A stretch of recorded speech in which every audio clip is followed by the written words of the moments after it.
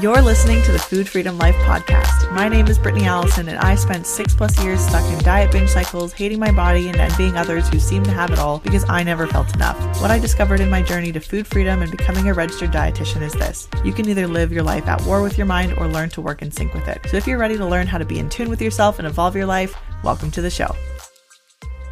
Before I dive in, I wanted to remind you that if you sign up for my group coaching program before December 15th, you will receive a bonus 60-minute one-on-one session with me.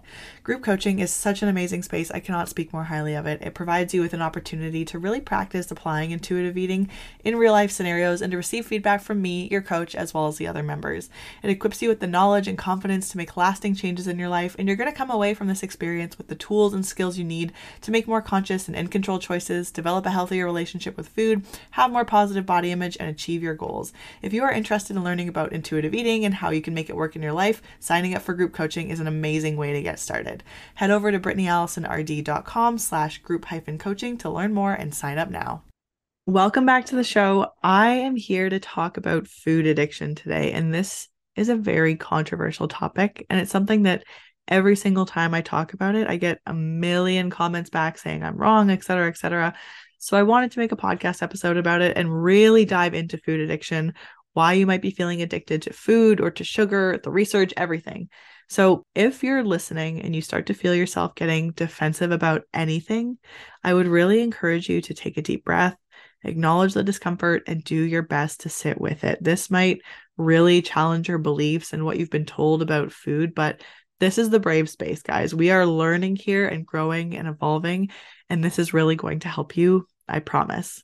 I hold this idea of food addiction very lightly. I really want to respect my client's experience and your experience of what feels like addiction. I want to validate what makes them feel vulnerable to overeating on food and respect that and work around it. But I think that the concept of food addiction can, for some people, and certainly not all people, cause them to feel less capable of developing a different relationship with food.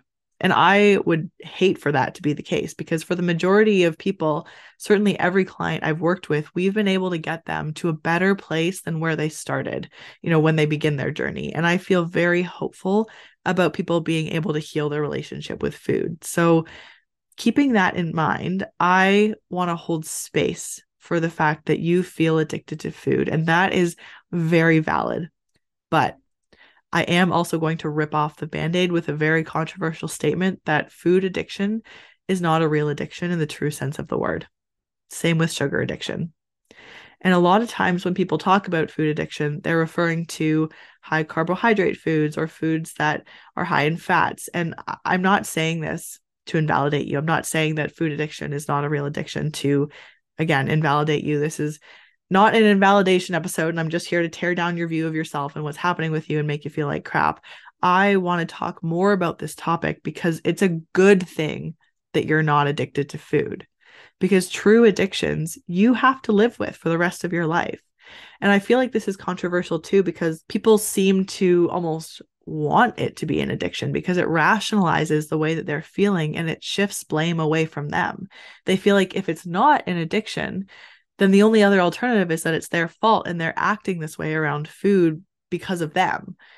But there is another option for why you're acting this way, and it is not your fault. So people do not like when I say that food addiction is not a real addiction, because they feel like they've been struggling with this for years. They're having such a hard time. And that is very real. You can absolutely feel addicted to food. And if you're feeling that way, my heart really does go out to you, because it's so tough. So if the statement that food addiction is not real makes you feel some type of way that's negative or it's triggering, I just really want you to reflect on why you want food addiction to be real. And I think some people want it to be real too, because they're feeling it. They're feeling something that is absolutely real. And this label of food addiction is part of a much deeper issue with food and bodies, because I think the other part of this is that these individuals who are restricting because they're striving for a thin ideal, or they're feeling like their body, it doesn't fit in society. So I think it's just a really nuanced and difficult conversation. And I lived in that feeling for 6 years, but as somebody who technically fits into a socially acceptable body, even if I was never really the ideal. And even if I felt bigger than the standard at the time. So I totally get that, but I can't fully comprehend the lived experience of somebody in a larger body who's feeling this. And so when I say food addiction is not real, you might think I'm saying it's all in your head. And you're like, no, the feeling is real. And I 1000% agree that the feeling is real. So let's just get that very, very clear. I'm not trying to gaslight you by saying you're not feeling anything and you're making this up. You are absolutely feeling something, but it's not an addiction in the true sense of the word. So to start, I want to talk more about the theory on food addiction and define that. Food addiction theory is that it's a chemical addiction. So when we're talking about addictions, there's really two main categories, and that's chemical addiction versus process addiction. And I don't think that it's too far from the truth to kind of take, certain eating disorders and draw parallels between that and process addictions, because those things are more like the behavior itself is addicted. So those are things like gambling or sex addiction or things that you're not necessarily ingesting as a substance, but it's more so the behavior. And chemical addiction is really what we traditionally know about substance addictions like alcohol, methamphetamine, cocaine, all that kind of stuff. And the good thing about it being compared to that, in one sense, is we do have an understanding of how dopamine and serotonin works when it comes to chemical addictions. And that actually helps us to distinguish why food doesn't make sense as a chemical addiction, because the way that it affects those neurochemicals in the brain are really, really different from substances. So, for example, if we're talking about somebody taking cocaine, it's going to have an effect mainly on two main neurochemicals, which are serotonin and dopamine, which are ones that those often come up when we talk about food addiction.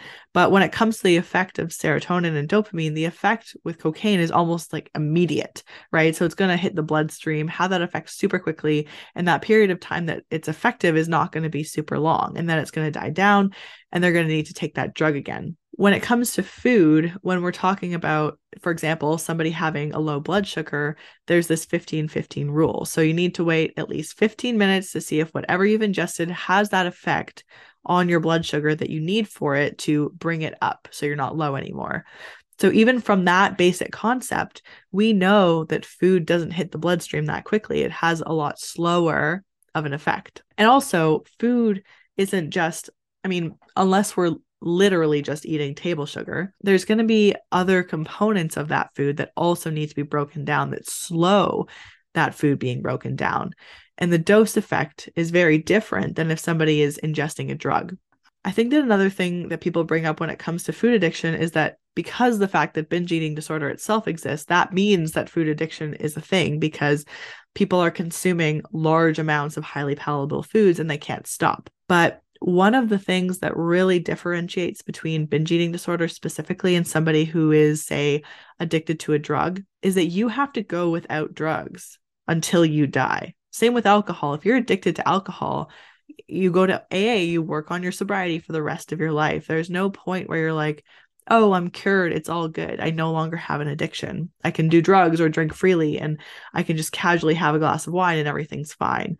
And of course, different people will take different approaches to their sobriety, but typically you work for abstinence and you're now living in that forever with a chance of relapse. But you can't live a healthy life without eating food because you are literally going to die. So we're talking about completely different things in terms of essential needs for survival. And also when it comes to applying treatment methods for substance abuse versus treatment methods for people who have eating disorders or people who feel like they're addicted to food, when it comes to what's going to be effective, you cannot use a substance abuse recovery model and have that be effective long term, because if you treat food addiction the same, there's of course OA, which is Overeaters Anonymous, and that has the same approach of abstinence, right? And staying away from trigger foods or binge foods. It's all about abstaining.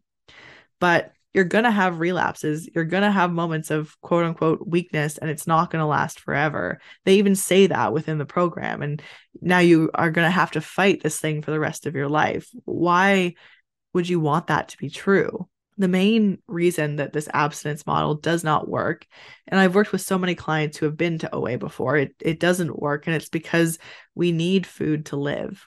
We do not need alcohol or drugs to survive. You can abstain from drugs or alcohol. You cannot abstain from food. You need to face food and eat food every single day, multiple times a day. It never stops. You will always need it. It's not going anywhere. So you have to figure out how to be around food for the rest of your life because you have to eat every single day until you die. And if you have an issue with food, that can be really scary where you have this really uncomfortable, miserable, suffering relationship with it. And then you have to eat it every single day. That is hard. And with drugs or alcohol, assuming you're in a place where your body is not reliant on it, there's no major repercussions from not having it. Whereas if you don't eat food, your body is going to have real biological responses to that. It's not going to function properly. It's going to shut down. Or if you don't eat enough carbs, or you don't eat enough of the foods that truly gives your body energy and that your body naturally craves, your body is biologically wired to get as many carbs as possible, to get sugar, to get fat, to get calories. Because we used to be people who were in the wilderness picking berries and hunting, and we couldn't get enough calories consistently. So when there was food available, we had to eat as much as possible to save up the energy for those times where there wasn't enough food. It was feast and famine. There was food insecurity. There wasn't a steady, reliable source of nourishment. So it was eat it all, save up, and then use that stored energy until the next feast. And in the modern world that we live in, for the most part, there's food everywhere. There isn't that same need to feast and famine. It's not what we need to do to survive anymore, but it's still in our DNA. Our bodies are triggered by that famine to search for food and eat whatever they can to store food up for the next time there's a famine. And here's the thing, your body does not know the difference between a diet or a famine. It doesn't know the difference between you restricting your food to lose weight or there being an actual absence of food or enough food. Your body doesn't know the difference. It also doesn't know the difference between you mentally telling yourself that you can't eat this or that, or that you should only eat X amount that's not really enough, and there actually not being enough food. So it triggers that response as well. You might be thinking, okay, so I need food to survive, and that's fine, but I don't need sugar to survive, so I can abstain from that. But no, your body needs sugar. Sugar is a carbohydrate. It's naturally found in a lot of foods like fruits and vegetables. It's also added into other foods that, sure, you don't necessarily objectively need to live, but subjectively, you kind of do. It's in foods that you have nostalgic ties to, foods that you love, foods that taste good, foods that nourish your soul. It can be a part of what makes food really satisfying and meets that need. So in a way, you do need it to live. Plus, sugar isn't going anywhere. It's going to be around in your life, and you want to be able to coexist with it peacefully rather than feeling addicted to and obsessed with it all the time. Because whether it's mental or physical, restriction will create a biological response that is impossible to fight against. But I will just wrap up this part by saying you can actually genuinely heal those feelings, because the feelings of being addicted to food are real. You can repair your relationship with food, then you don't have to deal with it for the rest of your life. It will actually be healed and it will be gone. And I know that because not only do the studies show that, but I also felt it myself for 6 years. I felt addicted to food. I felt like I had a real problem. If there were sweets in my house, they would be gone. If I was going to eat something, it would turn into a free-for-all binge. I did not feel in control. I felt like I thought about food all day long, and I was never truly at peace with my body or around food. And now I can genuinely say that for about 6 years now, I've not felt addicted, and I will never feel that way again because I nourished my body effectively and I repaired my relationship with food and with my body. So it does not, for you too, ever have to be a thing that you deal with again. It's not a genuine addiction where you have to deal with it for the rest of your life and try to control it and try to avoid it. This is something that you can heal from and move on from. Feeling like you're addicted to food is absolutely in the realm of eating disorders and disordered eating. So I would never dismiss that feeling. This feeling is something that you can heal from, because you really can only restrict for so long. And then you turn to that binge and it does feel very addicting and very powerful.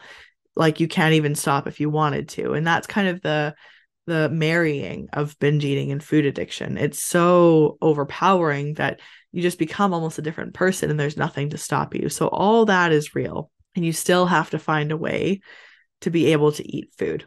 And when I talk about all this, this is not just my opinion. I'm saying food addiction is not an addiction in the true sense of the word.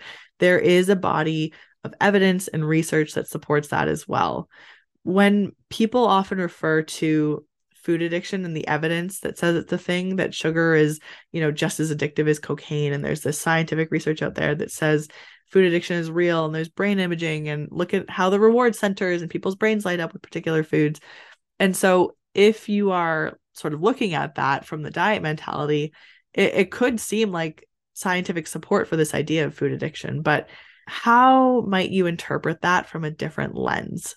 The first thing that I want to say when it comes to the research is that food addiction research is really new. There actually has been a lot of research on food addiction, but it's mainly been done in rats. So the research that's actually been done in humans is very, very inconclusive. And assuming what we're seeing in studies done on rats is something that we sort of immediately translate into human experience, which happens outside of a cage of a study and has a host of other factors that are really, really complicated, we need to take some of this research in context and be very, very careful about not extrapolating it out because it's not real life. But you have results that, in some ways do kind of validate some theories on food addiction. And then you have results that counter that. And so we don't actually have a lot of human studies, and the results just are not consistent at this stage. And the research that is out there, for the most part, is not great, right? Just because it's research and it's out there and it's published does not mean that it's scientifically sound. And unfortunately, a lot of people don't understand that. So they Google it and they Google the research and they read an open access study that looks legit. And they go right to the summary and it says that the conclusion is that food addiction or sugar addiction or whatever it is real. Or a blog writer or reporter does that. They Google it and they're not educated on how to read and interpret and critically analyze research. And the next thing you know, there's this article going viral about how you're addicted to sugar and all this because here's the study. And then it becomes just so challenging to get it out of people's minds because it's an emotional thing, right? And people feel very deeply about this and they read this article and go, oh my gosh, this is exactly how I'm feeling. This is it. This explains it. I'm addicted. And it just really resonates. So it sticks with people and it spreads like wildfire. And it's really hard to undo that. Another thing that I want to mention when talking about the research is that there has yet to be a formal definition of food addiction. And so we're using this term that we all sort of are developing our own thoughts on about what it means when no one is actually specifically defining it. So are we talking about a specific substance like sucrose, or are we talking about a big group of foods? What does it actually mean? So that's another thing to know at this stage. We don't even have a formalized definition for food addiction, which is a big problem. Food, it's meant to be rewarding.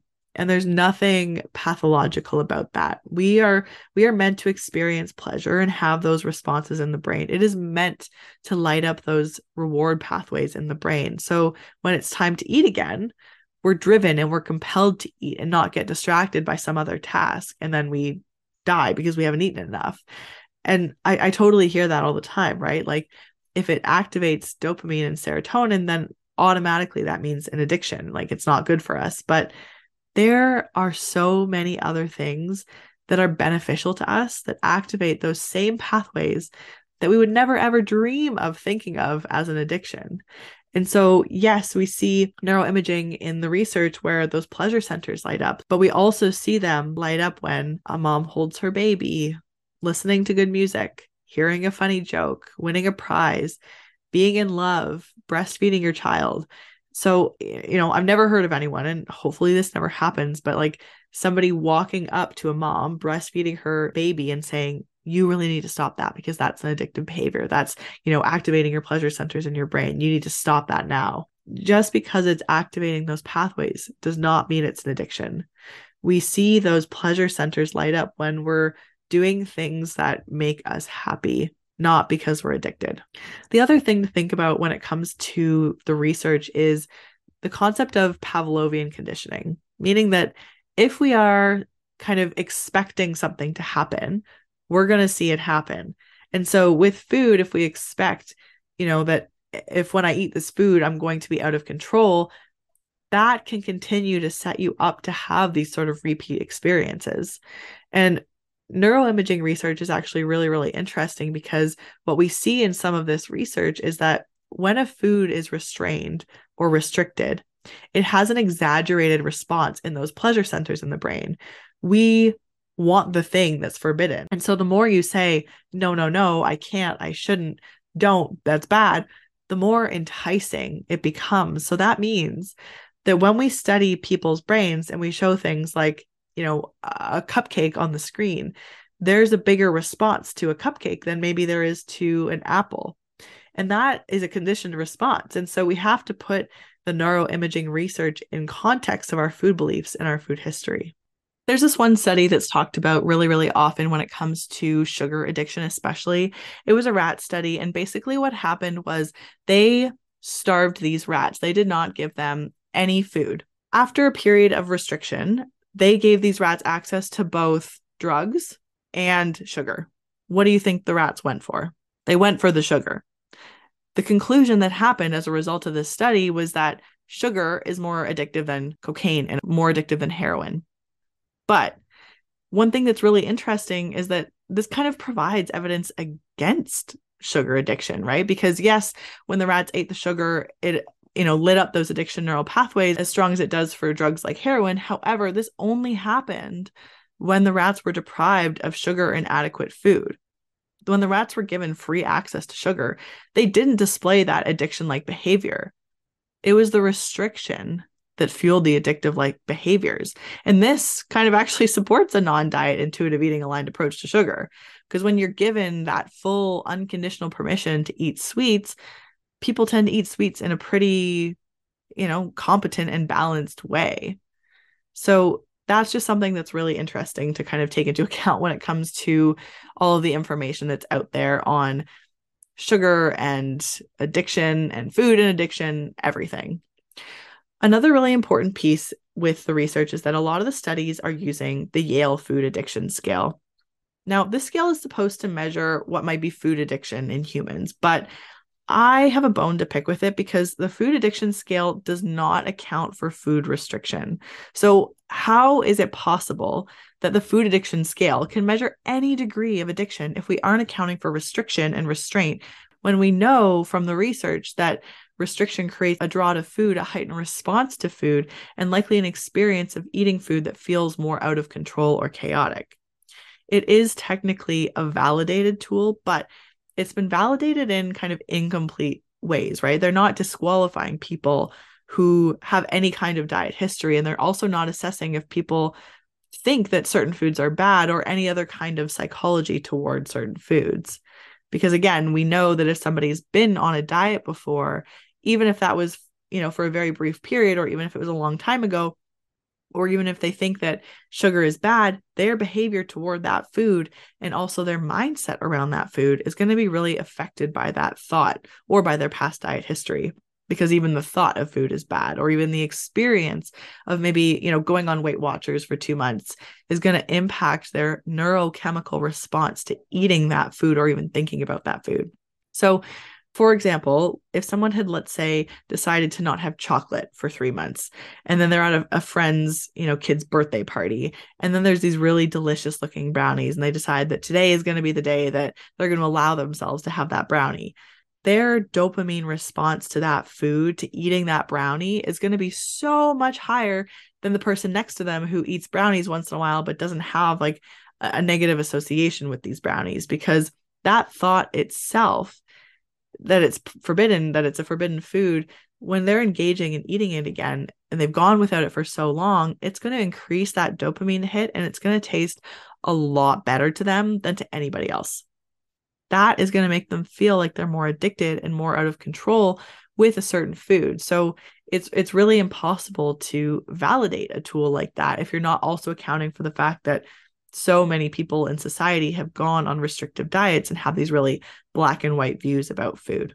It's just a massive problem with this scale, and it's treated in the research as sort of the gold standard. The other thing is that this scale has not been used or validated for people with active eating disorders.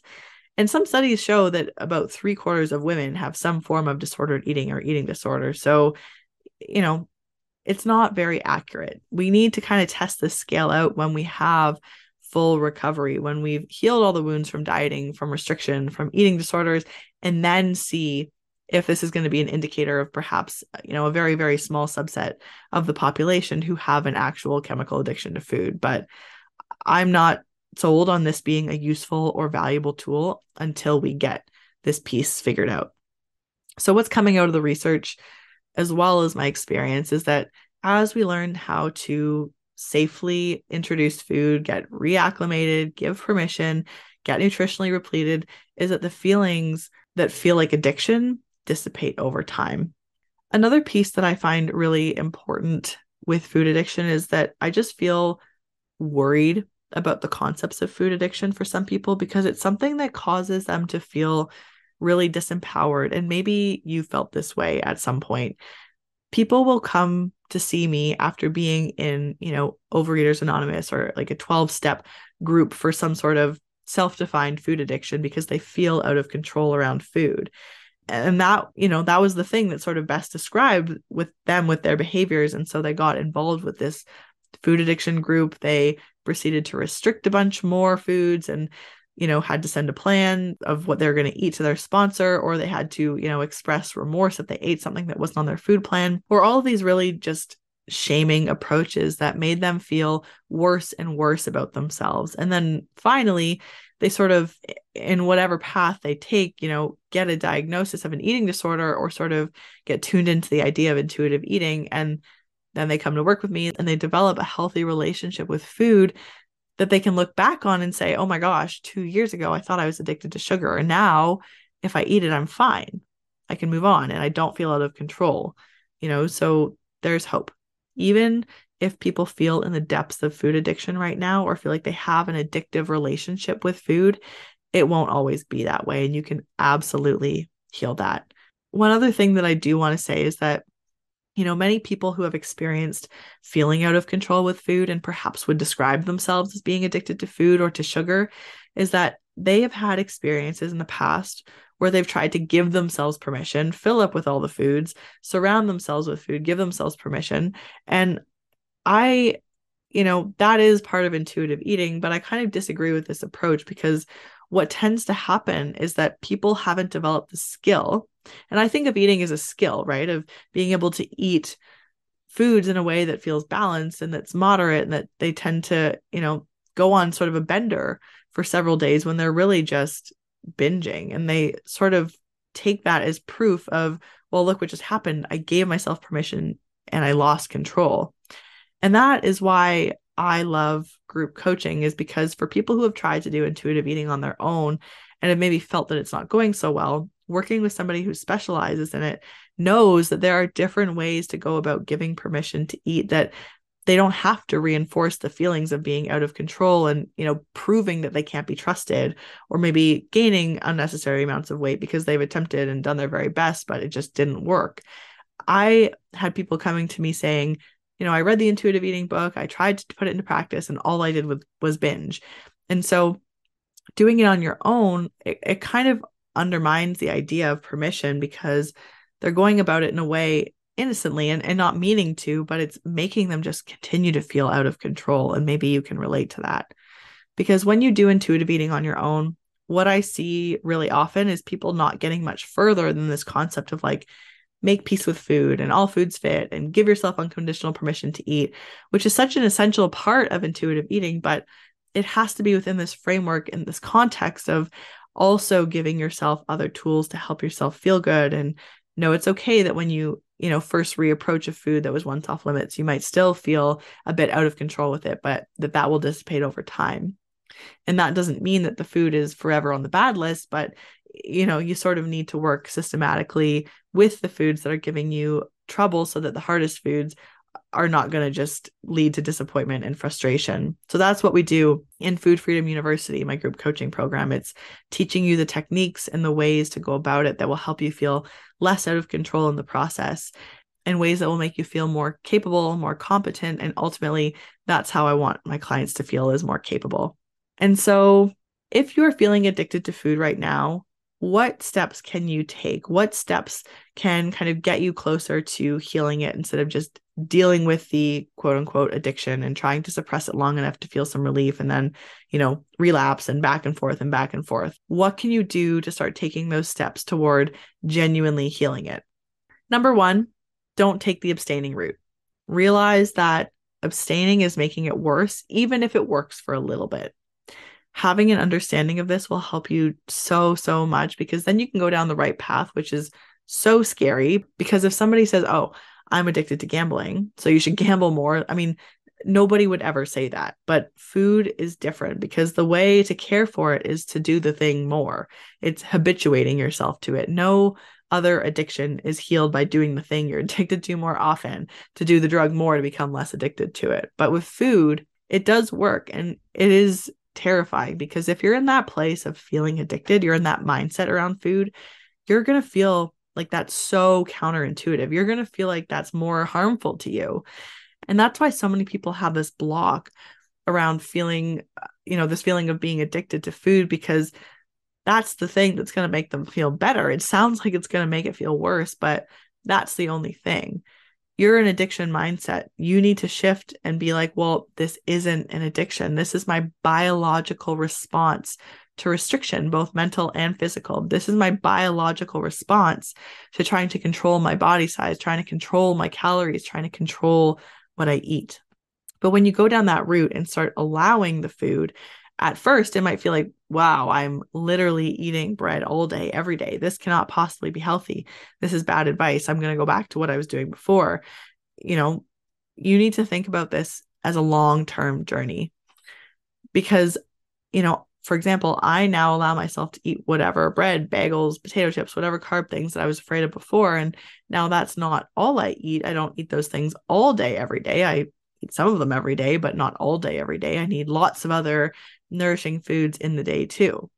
In the beginning of healing my relationship with food, one of the foods I started working on was bread. I had such a bad relationship with bread. I could literally eat a whole baguette. I was just so obsessed. And so what I did was I allowed myself to have bread every single day. And if I needed 3 slices, I had 3. If I needed 4 slices, I had 4. And that was a really scary step, but it was pretty amazing how quickly binge eating stopped on its own. I didn't feel addicted to food anymore. And it's a cool process, because yes, it will feel so scary taking those steps, but then one day you wake up and you realize that you're not feeling addicted to food, right? It might be a few weeks and you wake up and you say, oh, I feel better. How did I get here? Like that transition and that transformation comes slowly, but it also comes so quickly that you don't even notice it happened, because it's not this big, like, okay, I'm trying not to binge eat, and counting the days. It's not as obvious as that.